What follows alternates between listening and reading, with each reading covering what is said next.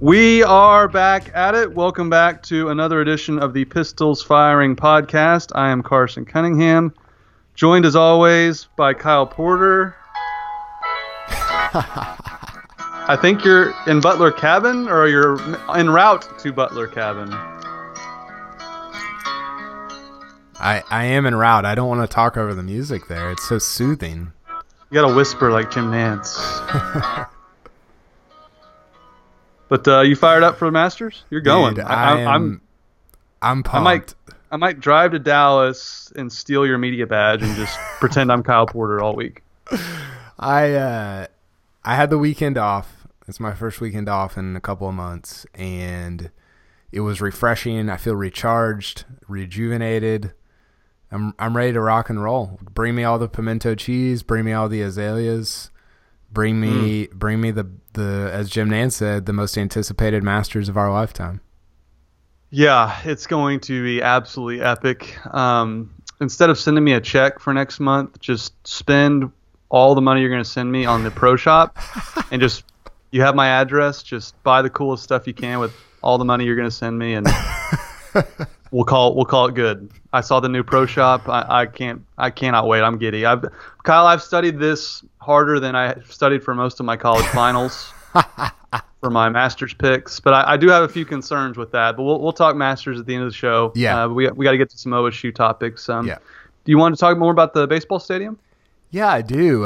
We touched on it right before the announcement came out on, I believe it was Thursday, and so after our podcast, you and I sort of got to see more of what was happening and the cost of it, and some of the quotes from Josh Holliday and Mike Holder. And the thing that struck me, Carson, is it seems like that Oklahoma State has become this school, this university where it's not just a one sport or a two sport deal. It's going to have up to 5, 6, 7 sports that have world-class facilities and are, presumably attracting the best players in the country, or vying to attract the best players in the country in those sports for the foreseeable future. And I'm super impressed by that. I know Mike Holder catches a lot of flack, and people say what they want about him, but I just feel like he's done such a good job at taking all these individual sports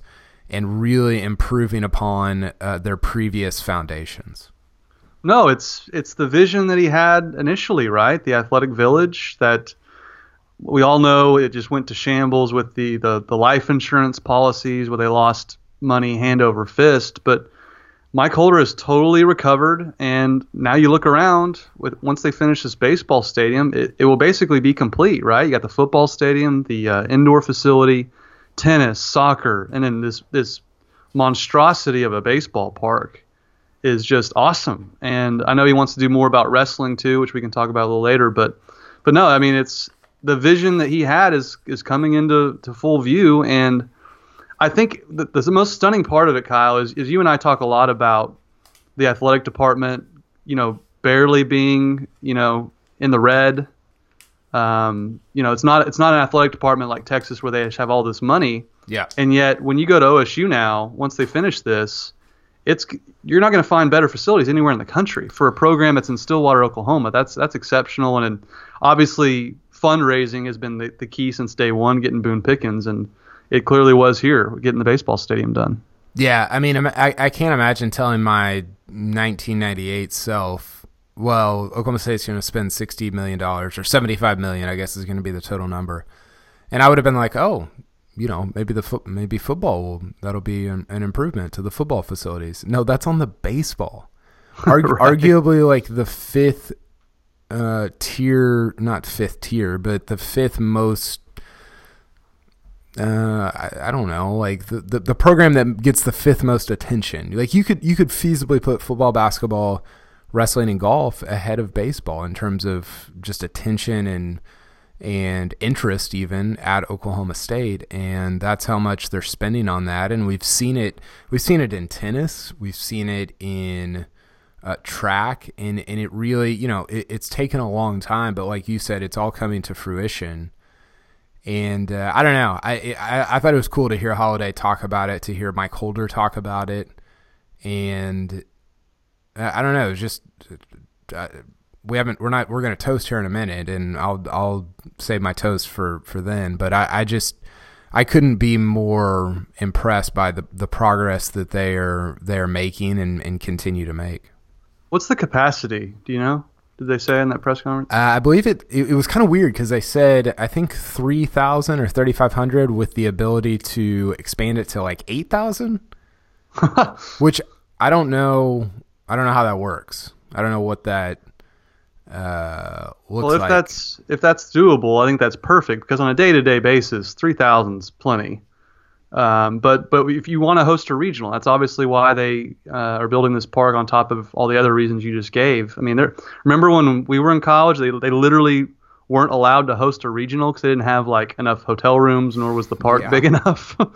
So I worry about filling it on a daily basis, but it's obvious that it looks like they just have completely gone above and beyond to what Josh Holiday could possibly want. And I think the biggest thing here, it's stunning that OSU has not won a conference championship since 1996. That's back when Josh Holiday was playing.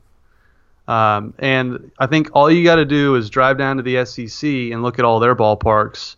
And the proof is in the pudding because the SEC has won 5 of the past 9 national championships in baseball. Like, it's further proof that if you invest in your program, success follows. And I think it's obvious, and I think Mike Holder's doing just that to try and win more at baseball.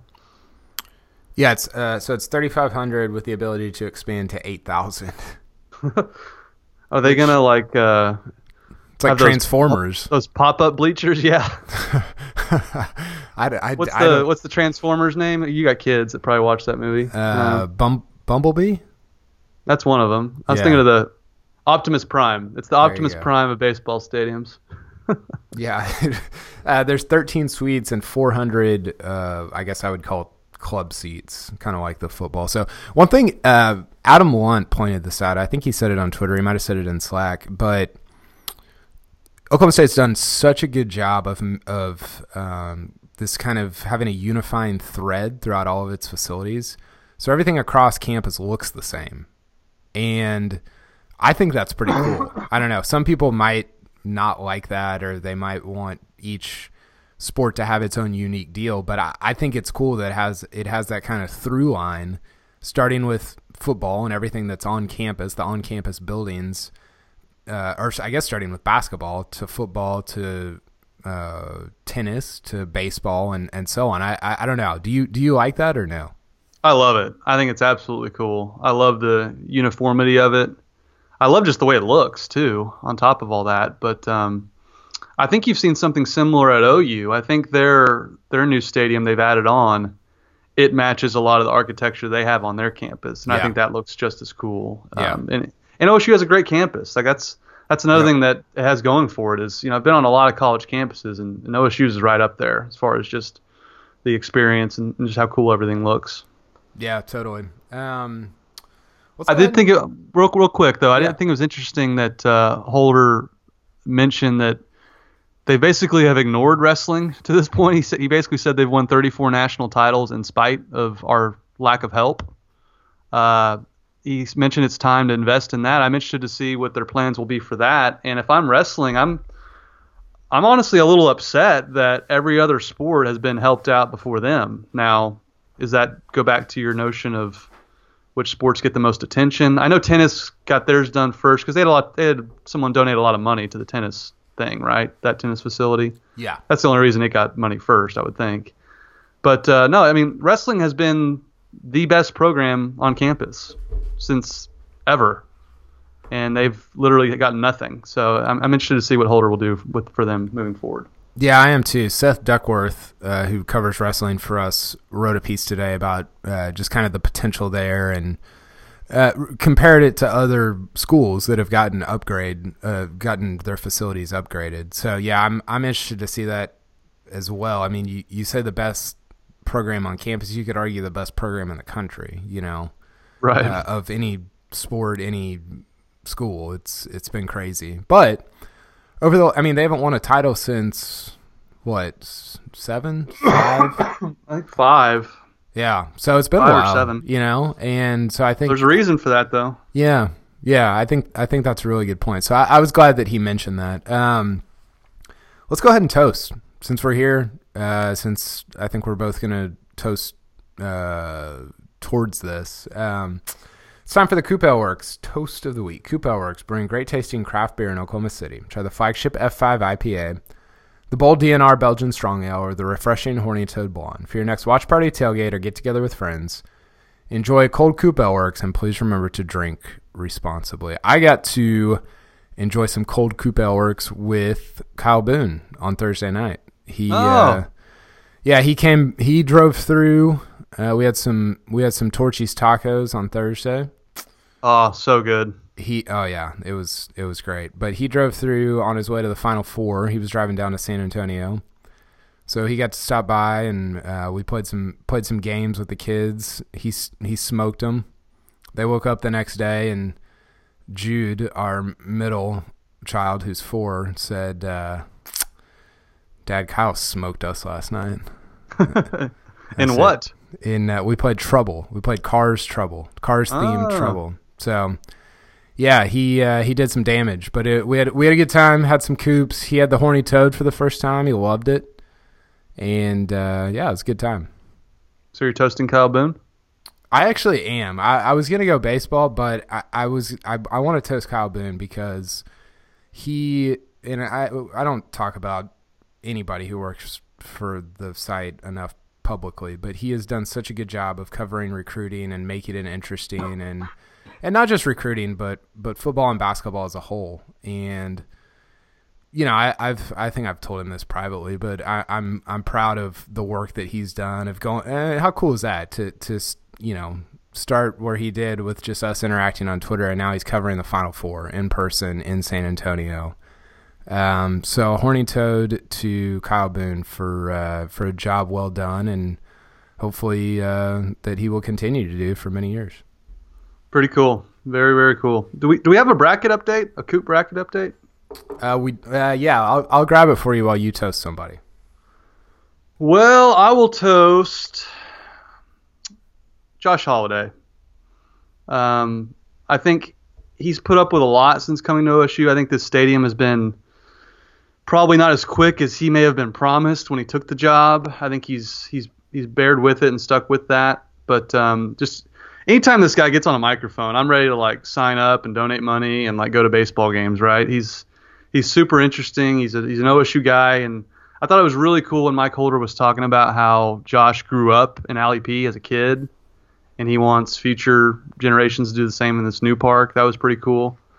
I know the seasons haven't quite played out as well since they made the College World Series, but I think he's the man for the job, and I think this is only going to, Josh has always been known as an elite recruiter, and his recruiting may have suffered a little bit based on what he had to recruit to the last few years. Kids nowadays, you can only rest on the 80s for so long. They didn't grow up watching Robin Ventura and Pete Incaviglia. So that can only take you so far. You can try and explain to those guys how good they are. But I think now you're going to start seeing the elite recruiter that is Josh Holiday. So I'll toast him a Saturday siren for sticking it out. And I think he's just done a good job since taking over. Yeah, it's been interesting. He's obviously been great, but it seemed like they sort of purposefully shoehorned in Rob Walton as well. Not that they're co-head coaches or anything like that, but he's clearly been a big part of all of this, and they not only Holiday but Mike Holder as well seems to continuously make note of that. So pretty cool stuff that two former players are, hopefully building a program that is really good for a really long time. Yep. Okay, I've got your update. We've got F5 against Horny Toad in one side of the Final Four. That's a 1 versus a 5. And then we're still awaiting the other side of the Final Four. We've got Saturday Siren against Vader, Siren versus Vader. And then we got Alpha Hive against DNR. So the winner of those two will play in the other side of the Final Four. Vader versus Siren is like Tiger versus Phil for me. I don't know who I want to win. Who am I kidding? Tiger is Vader. Phil is Siren. I'll probably pick Vader on that one. Did you see our poll question last week, by the way? I think so. What was it? Refresh my memory. It was, do you think Oklahoma State will be better or worse at basketball in 2019? Oh, that's tough because there's such an unknown, right? With the two transfer kids coming in, we don't know who they're getting in recruiting.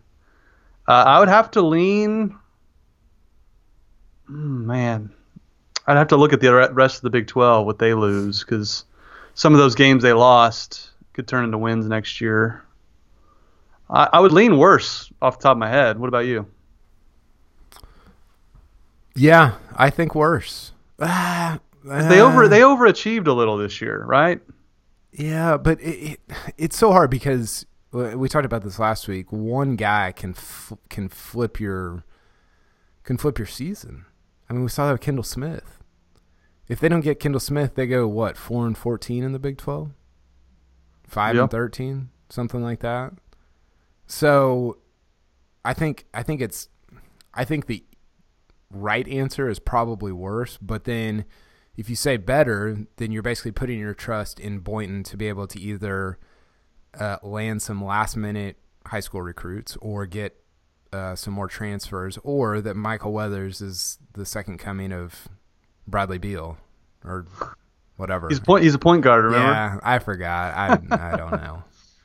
Second coming of Derrick Rose. Yeah, there we go. So yeah, I guess I would say worse, but I can easily envision a scenario in which they're better. Yeah, I agree with that. I'm not overly sold on worse. Worse is going to be interesting for the program, though, right? Like, what if they go 6-12 next year? People will be upset about the raise he got then at that point. Yeah, I know it's gonna be because year one you're sort of like, okay, well, there's some optimism, there's a reason for optimism, but just like Gundy did, you want that incremental improvement year over year, even if it's just 1 or 2 games a year. Mm-hmm. No, it's going to be super fascinating. But yeah. I am interested to see who he lands in April. That's coming up. Yep. When is signing day? It's mid-April, I believe, somewhere in there. Basketball is weird. There's a multiple day or multiple week stretch in which you can sign, so it's a little different than football. But I'm sure Kyle Boone will have everything locked down from a recruiting standpoint. There's been a lot of transfer names that have been thrown out there. I saw Mark Cooper talking about a kid from, I think it was A&M Corpus Christi. Some different guys that are available and that frankly Oklahoma State has spots for with Everett leaving. So they got 3 scholarships available? 4? I think 4 scholarships. Yeah, I think they have 4. So, well, and that's kind of where the sport has, transfers have always been a part of college basketball, but I feel like now it's the main way to get players. Every single year there's a bunch of guys transferring and they're on the open market, and you almost recruit that way. And it worked for Eddie. I mean, how many guys did Eddie actually sign out of high school on his best teams? Not a lot. Most of them were transfers from either other colleges or other junior colleges. So maybe that's a formula that Mike Boynton can recruit to as well. It obviously worked out with Kendall Smith. So yeah, for sure. Okay, speaking of Mike Gundy, you had a Mike Gundy quote that you wanted to discuss. Yeah, it's just annoying. Mike Gundy had this quote about Jim Knowles. He said, well, I Googled a bunch of coaches that maybe had less talent than teams they were playing against, and he stuck out, which, I mean, when is OSU going to start recruiting like a big boy? He basically is resigned to the fact that his players aren't as good. Well, that's your choosing. I mean, OSU's top 10 in wins since 2008, but they don't act like it, and they don't recruit like it. And I think that's where some frustration can set in for people like Mike Holder, and maybe that's why they butt heads, in that we built you all these facilities, and you're still recruiting in the mid-30s nationally. I mean, that doesn't make any sense. On top of the fact you've had all this success. Now, the obvious response to that was they win 10 games practically every year. But this notion that he wanted to go get a coach that plays with less talent, because that's kind of what I deal with, is nonsense. And of course, I've got the OSU sugarcoat fans that say he's not saying that. He's saying he wants a coach that has less talent because he can coach him up, and that's how you really see if a guy can coach. Okay, if that's the way you want to look at it, fine. But there's a clear reason why Gundy would look for a coach with those specific set of skills, is because he views that he doesn't have as good a talent as Texas and Oklahoma, which he doesn't usually.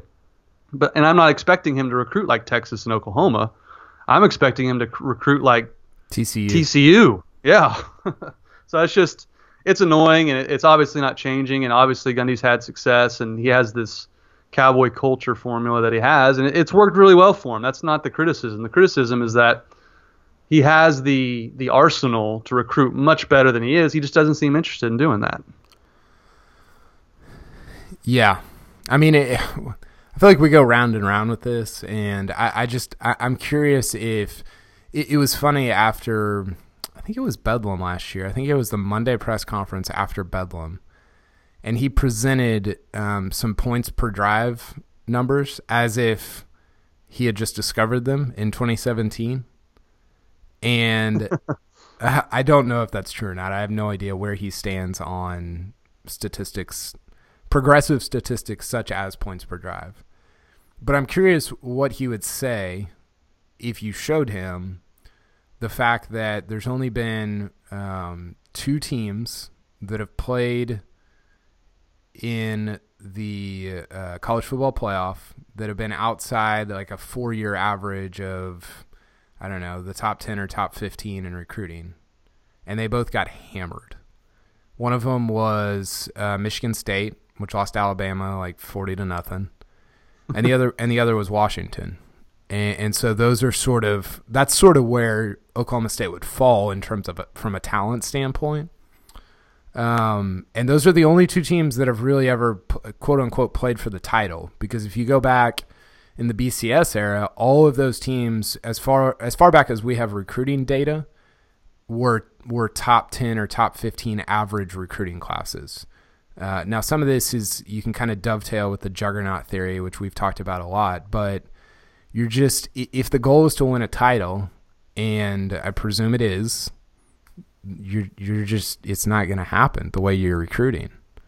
And so you're sort of relegated to either a miracle or just hopefully winning the Big 12, you know? And I think that's sort of the point that we're both getting at. Like, if Gundy wants to take a real shot at winning a title, you can't recruit the way that you are.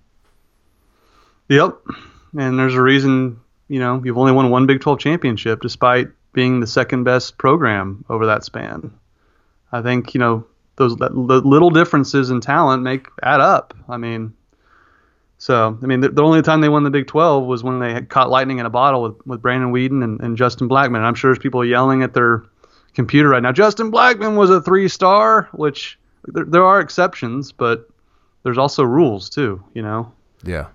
Like Des Bryant was a legit 4-5-star, depending on what ranking service you looked at, and he was a difference maker.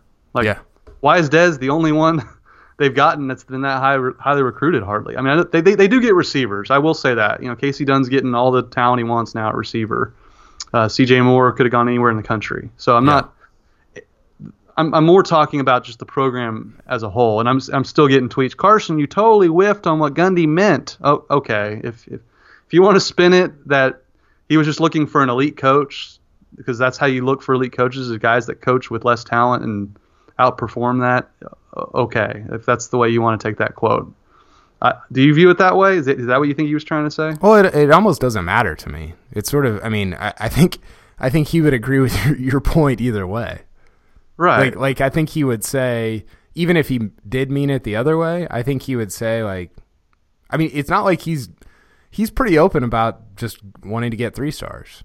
Yeah. He doesn't try to hide it. So No. I think that even if that's not what he meant, I don't think he would necessarily disagree with what you're saying. So I don't think it really matters. And he was asked about searching for a coach. So he's searching what fits his program. He's not searching for the quality that he thinks makes the best possible defensive coordinator, is my point. So whatever. Yeah. We don't have to get – I don't know. It was just kind of an annoying quote. And it's amazing to me where they rank in recruiting and where they're at as a program. It's vastly different. But again, Gundy will point to his record. Yeah. And I still say 10-win seasons are not all created equal. It's still kind of crazy that Gundy got a raise after last season. It's like backdoor top tens at majors. Yeah, it's like he pulled a Rory. Four straight top tens when he was never in contention. Okay, so from here on out, we're going to talk Masters. We're going to do a uni preview of the Masters. So if you're not interested in golf, you can just eject, shut it down if you want. But if you are, then let's get to this week's uniform preview, brought to you by Chris's University Spirit, your one-stop cowboy shop on Campus Corner. And be sure to shop online at chrisuniversityspirit.com. Okay, Carson, here's the game we're playing this week. I've got a list of names here, including the Oklahoma State guys that are in the Masters. I'm going to give you a name, and you're going to tell me whether you approve or do not approve of their attire, not for the Masters because we don't know it all, but just in general of their golf attire. Okay. What are your criteria here, by the way? Nike swoosh or not. That's it? That's it? No, I'm kidding. I don't know. I mean, we all have our preferences. I'm not a big flat bill guy. Can't wear your clothes too tight, but also not too baggy. So I don't know. I have minor details. Okay. My first guy is also number one on my ranking the field list. That's Jordan Spieth. I like his attire. I think he does a good job with Under Armour. It's a tough task wearing Under Armour in golf, but he's made it kind of cool. He's good. He wears the white pants well, which is not an easy thing to do. It's kind of his best look is when he wears the white hat with the white pants. That's kind of his Sunday look generally. So no, he's clean. I like his attire. Matt Kuchar. Hard to envision a worse shoe game on the tour. He wears Skechers, so I know that Skechers would have to pay me $10 million a year to wear Skechers. Other than that, he's fine. What apparel does he wear? There's no Bridgestone. I don't know what actual clothing he wears. Yeah, I don't even remember. I just know that it's all like very it's always navy and colorful and like some like sort of mismatched. Yeah, it's not great. Justin Thomas. He's high on the list. I mean, it's hard to screw up Ralph Lauren shoes. He wears the what do you call those shoes? They're like black and white, the office shoes. Wingtip. Yeah. Yeah. He's up there. His hat game needs a little work, but other than that, he's pretty good. Alex Noren, Oklahoma State guy. He's Nike'd out, so he's good with me. He wears it pretty well. He has to wear the blade collar, which I'm not a big fan of, just because Nike makes him. But no, I'm kind of surprised Noren's a Nike guy, aren't you? He's not well known. Yeah, they've got a lot of guys that are not well known though. They're just sort of. I think.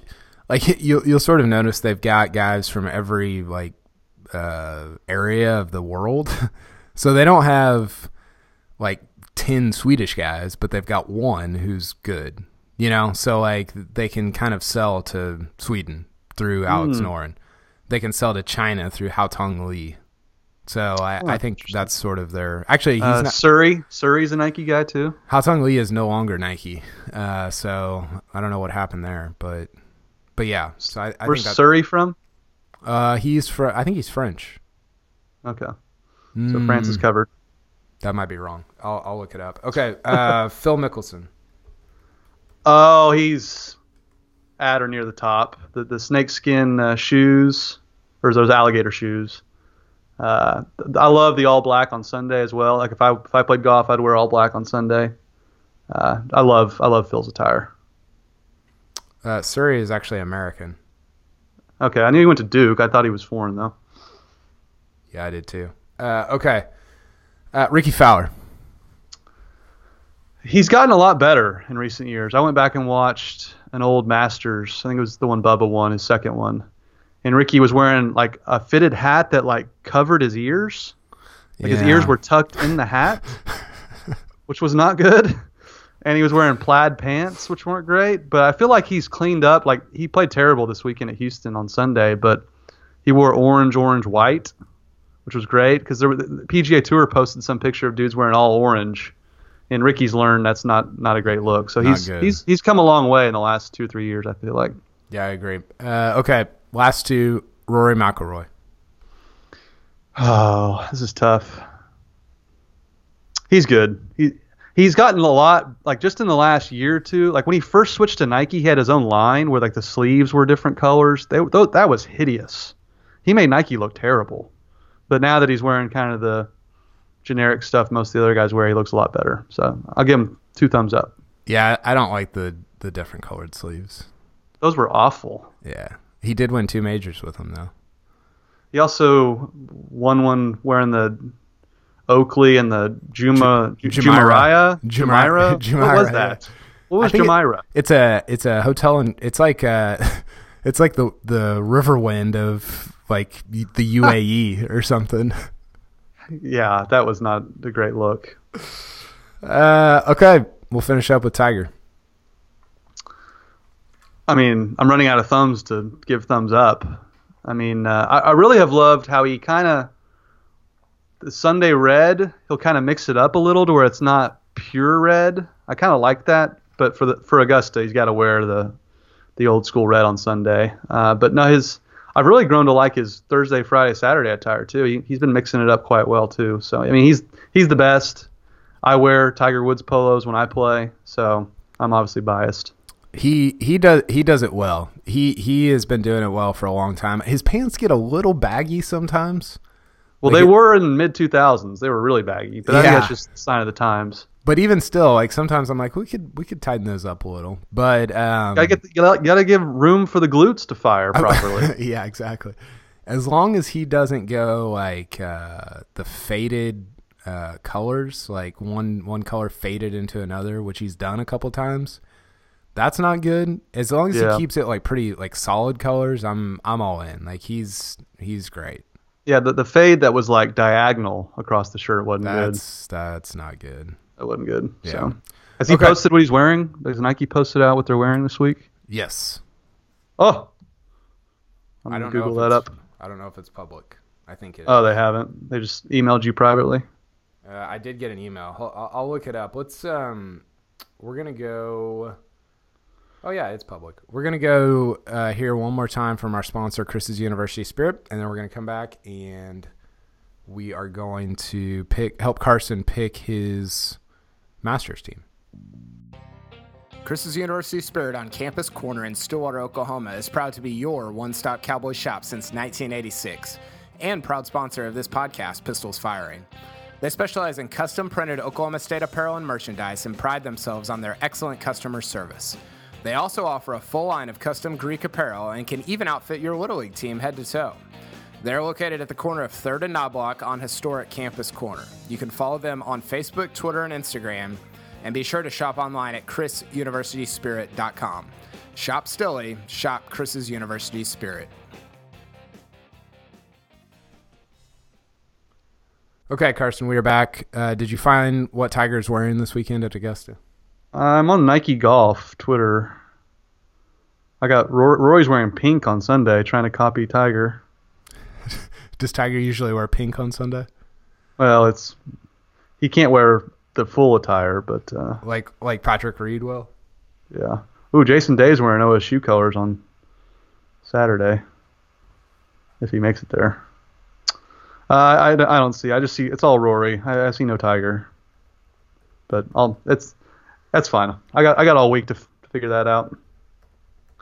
How do you want to do this? I want to tell you what. How many teams do you have? I can pick as many as I want.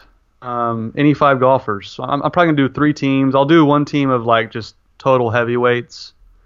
You know, JT, Tiger, Phil, Spieth. But I do have 2 problems. You know, on this podcast I picked Justin Rose like a month ago. But now everyone's come around. Every single golf writer and analyst is picking Justin Rose, and I'm really worried about that pick. And I really was him and Spieth were the 2 guys I was going all in on. And of course, Spieth had to play well at Houston. Now everyone's going to be on him again. So I'm a little worried about those two things. I would not be worried about either one of those guys. They're both going to play really well.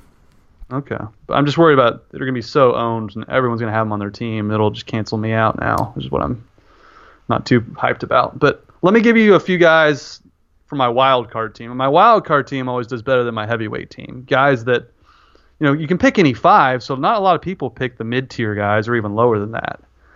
My number one sleeper, Kyle, is Bryson DeChambeau. Yeah, I like that. He's number one in strokes gained on par fives. Yep. He was in contention as an amateur, was really high up there. I think he finished like 21 or something like that, but he was on the leaderboard as an amateur. He's on the greens right now with his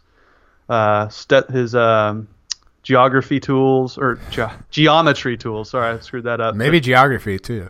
He's getting scientific with the greens. Do you like him? I love him. He's number 26 in my ranking the field, and I could be talked into him being higher. Ooh, so we're on the same page there.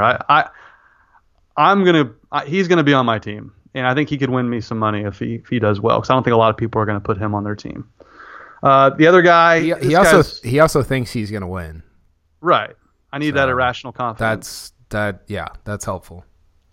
Another guy is Paul Casey. I think he's going to be on my team. He's so good at Augusta. You have the stats to back that up. 3 straight top 6 finishes. Top 6? Top 6. Oh my, even better than I remembered. I had to stare at that stat for 5 minutes to confirm it. Yeah, I mean he's been great, and he won obviously at the Valspar. I feel like guys like that's what I look for is track records at Augusta. I don't want Henrik Stenson on my team. He stinks it up every time he plays there. You don't want Henrik Stenson. So, Casey's number 16 in my ranking the field. Yeah, that's good. So we're on the same page so far. Matt Kuchar, I feel like he's got as good a track record as anybody at Augusta. That's another mid-tier guy I like, don't you? He's number 14. Whoa. 4 straight top 10, or excuse me, 4 top 10s in his last 6 outings here. Well, he showed Rory the way on those Sunday backdoors, top 10s. He taught Rory how that's done. They played together last year on Sunday. Yeah, exactly. So they're already scheming for Augusta. They might pair them together just for old time's sake. And a guy that wasn't on this list on the odds this time last week is Ian Poulter. He just won. He's 60 to 1. He's 60 to 1. He wasn't even in the tournament until yesterday. It stinks that these are not weighted. Like, you should get more points for guys that are lower down. I agree. But the fact is no one else is going to have Ian Poulter. So if he does well, then you're passing everybody. That's kind of the game you play. But I won't have Poulter on there. He doesn't putt well enough. I know he has he busted out the Ryder Cup putter, which why would he ever go away from that putter? I don't know. Why did he put it up? I have no idea. These guys are dumb with that. Like Stinson put away his 3-wood that he destroyed the British Open with. He just quit using it. It's like, dude, you just broke a record with that thing. Yeah, golfers weird. Yeah, very very ritualistic. You want a couple more in my top 20 that might be sleepers?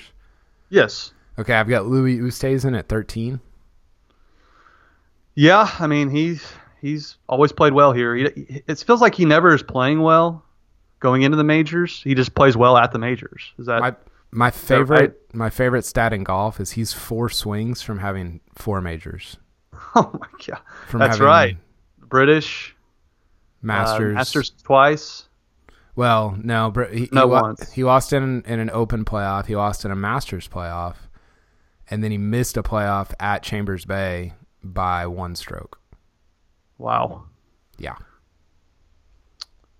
He also finished second at the PGA last year. So he's up there for me. Thomas Peters is up there.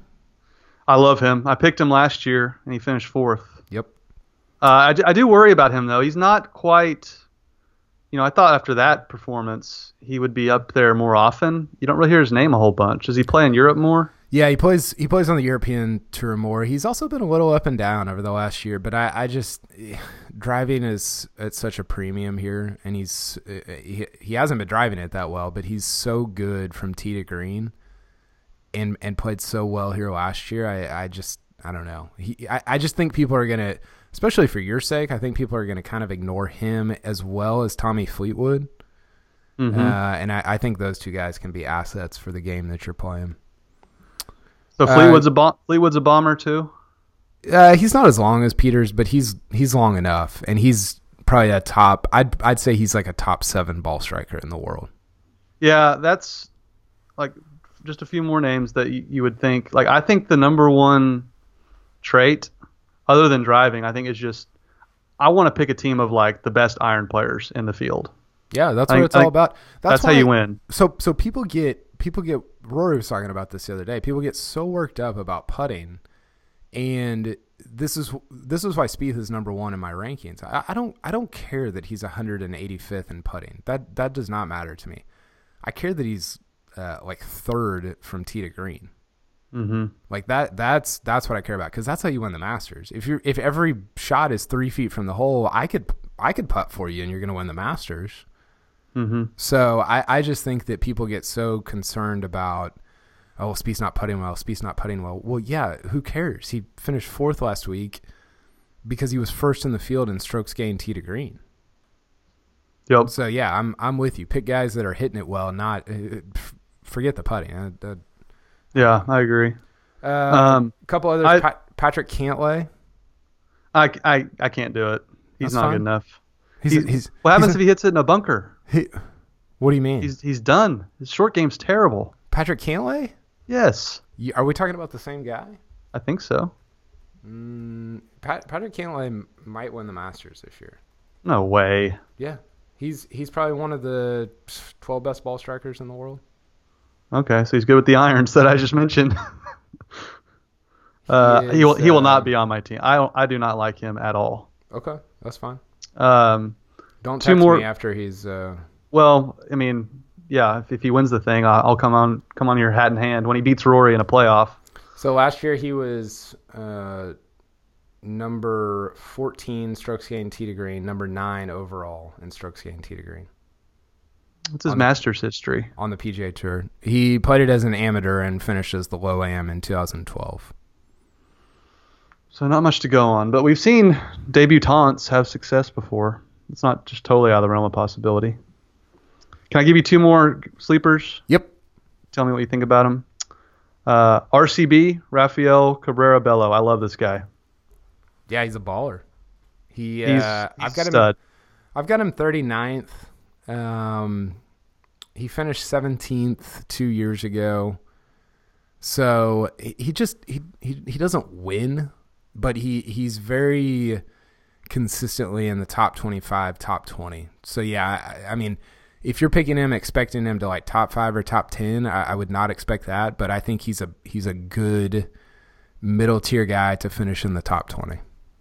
Okay. And I need you to talk me out of this guy, which I know you're not going to because I know you like him as well. But this guy is right there with DeChambeau as my 2 favorite kind of different names to put on my team. Tony Finau. I'm not going to talk you anywhere. He's a bomber. Does he have the short game to contend? Well, again, like to win, your short game has to be lights out. But to finish top 10, it doesn't have to be. If that makes sense. So well, he's number 23 on my list, right behind Cantlay. Wow, that's high. Yeah, Cantlay's 22. Finau's my highest first appearance guy. Well, I've been watching all these Masters on YouTube, and I feel like if you can just dominate the par 5s, you can win the tournament. Like if you can make eagle on 13 and 15, like you have to make like eagle on those holes. And I feel like the big hitters are the only ones that really have a true chance to do that every single round.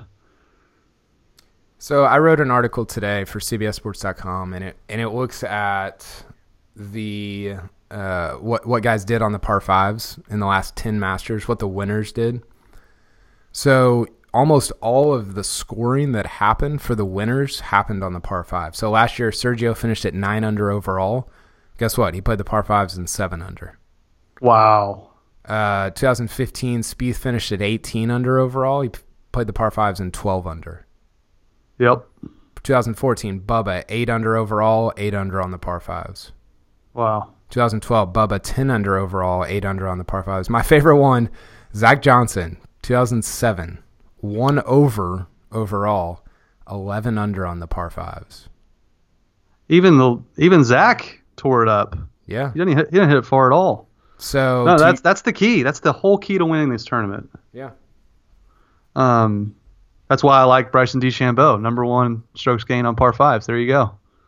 I think that's a great pick. He's such an oddity because people are like, I mean, he's very much in the vein of Patrick Reed and Poulter, where people are just have the hottest takes about him, whether it's good or bad. And so if you're playing against a bunch of people that just don't like him or haven't heard of him, then he's a great pick, I feel like. Because to your point, he had success here as an amateur. He was leading the tournament on Friday. That's right. Or close to it. And then he hits it where I do on 18 when I play the course last year, which is not where you want to be. And he ends up making a triple or whatever. So, I love the Bryson pick. I think that's great. Well, that's why I'm not picking Ricky. We saw this weekend. He just has those blow-up holes that just derail his tournament. He needs to limit the triples to at least just bogey. He just, for whatever reason, he's still prone to those blow-up holes, so Ricky will not be on my team, unfortunately. Well, I picked him to win the tournament, so I don't feel good. Preseason? No, this week also. What? Yeah. Well, talk about burying the lead. Well, you're picking Ricky Fowler to win the Masters? Yeah. Why? I don't know. I feel like you pick him every year, other than Rory. Well, I can't pick both of them every year. I know. You just flip a coin. No, I haven't picked him to win the Masters before. My reasoning going in was that last year he played in the second to last group on Sunday, and he didn't even hit it that well. Like he was just kind of just slapping it around, and you're like, wow, Fowler's in the second to last pairing on Sunday. Is this happening? I think he shared the lead on Sunday for a little bit. And then he sort of faded because he wasn't hitting it well. And this year he'd been hitting it really well. He just hadn't been putting. And again, I don't care about the putting. That can flip in a week. It doesn't matter to me. But then in Houston, he goes from 12th in strokes gained on the PGA Tour to 30th in 1 week. So, and I made my pick last week before Houston. So I don't know. I don't feel good. Well, he has a good track record at the Masters, and yeah. You and I have always said that he'll either win a British or a Master. I think those are the two that favor his game the most. Last two, I mean, what do you make of Tiger? I mean, I think he'll do well just because he's always so good at Augusta. I really worry about the driver. Am I making too big of a deal about that? He hasn't even been able to hit driver this year hardly at all, and you have to hit it at Augusta. Am I putting too much stock into that over his just overall play? I don't think you have to hit it. I think that it is certainly helpful, but he's so long off the tee right now that he can hit driver and keep up with, he can hit 3-wood or 2-iron and keep up with a lot of guys that are hitting driver. You know, and so Augusta's a place where if you're wild off the tee, it doesn't penalize you like a U.S. Open. I would be shocked if you finish outside the top 10. Okay. I just don't. And I know that sounds crazy, or I guess maybe a month ago it would have sounded crazy, but the way he's played in his history here, 13 top 10s and 18 appearances. He didn't play for 2 months in 2015, and he finished 17th. So I think he's going to finish in the top 10. Yeah, you bring up the 2015 Masters when he had a broken back and still was the third to last pairing and was in contention. Yeah. Crazy. I mean, I'll be rooting for that. And last one, Phil. I mean, if I got to make a pick between Tiger and Phil on my team, I feel like I should lean Phil with the way he's playing. No, Tiger. No? You don't like Phil? Phil's missed 2 cuts in the last 4 years here. He's just he has been playing great, really well this year, but I don't know if I can trust him as much as I can trust Tiger. And again, I know that sounds crazy, but Phil is so streaky, and especially at an older age, it's just, I don't know. It gets up and down sometimes. And I could see him missing the cut. I could also see him winning, but like from a consistency and what I feel like I'm getting, I would go Tiger. Okay. Well, one last question before I make my team on the air. Your boy JT. For more than a year, you've been telling me he's elite. He's proven that since then. I feel a little dumb by not thinking he was elite. He doesn't have the greatest track record at the Masters, but he's only played there twice. Yeah. So how do you think he'll do? I've got him number 2 in my field rankings. Whoa. Yeah. I mean, honestly, with how well he's playing, I would be just shocked if he wasn't in contention. I think he thinks he's going to win the Masters, and I know everybody sort of does, but I think he really thinks it. Well, he should rightfully believe he's the best golfer in the world. Yeah. You could argue he's not number 1, but he's playing a lot better than Dustin Johnson is. One of the things I really like from guys at Augusta, I was looking this up today, is ball apex. So how high you hit the ball, because it's so much easier to land it and to stop it when you hit it really high. And I think last year he was top 30 in apex in terms of how high he hits it. Guys like Jason Day, John Rahm, Rory are all guys that hit it really high. So that's one thing that he has going for him, but also like the par 5s. I mean, that course just plays to a par of like 68 or 69 for guys like him and DJ. And so if you shoot JT par, you're going to win the tournament. So yeah, I don't know that I totally trust him at Augusta, but I do think he's just so elite. Like, he's so good. And if you look at his numbers compared to early Spieth numbers, like the start of Spieth's career, I don't necessarily know that. I think Spieth is better, but it's certainly a conversation. For sure. So that's what makes it so hard in this pool. It's not tiered. It'd be so hard for me to pick Tony Finau over Justin Thomas. Mm-hmm. But without further ado, this is going to be my team that we've constructed. It's going to be my number. You put them in order too, in order of finish. I'm going 1. I'm going Justin Rose. He was my pick a month ago. I love it. I saw your stat friend. What's his name? Justin Ray. Justin Ray, yeah. Said he had the most birdies since 2012, most greens in regulation. Basically, was far and away the best golfer at Augusta the past 5 years. So I'm going with him. And then number 2, Jordan Spieth. It sounds like you like that pick. Spieth was number 1 in your rankings with Brendan Porath, but you're picking Ricky instead. Yeah. Yeah, I am. Sounds like a little waffling over there at Porter Cabin. Yeah. Ricky wasn't even in my top 10, and I'm still picking him. I don't know why. I'm lost. Because you're wearing your swinging Pete hat. I've got Augusta again. I've got a 2-way miss going on. It's not good. Okay. 3, Tiger. Who am I kidding? Tiger's on my team. Let's go. I'm going to be wearing my red polo on Sunday. Number 4, DeChambeau. I think you agree with me on that one as well. Yep. And 5, I'm going to go Finau. I just think to win this thing, you got to have 2 guys off the radar, and those 2 guys are far enough off the radar. I think if they play well enough, I could win the whole thing. So, Finau is far enough off the radar. Do you think too many guys would pick Kuchar or Casey?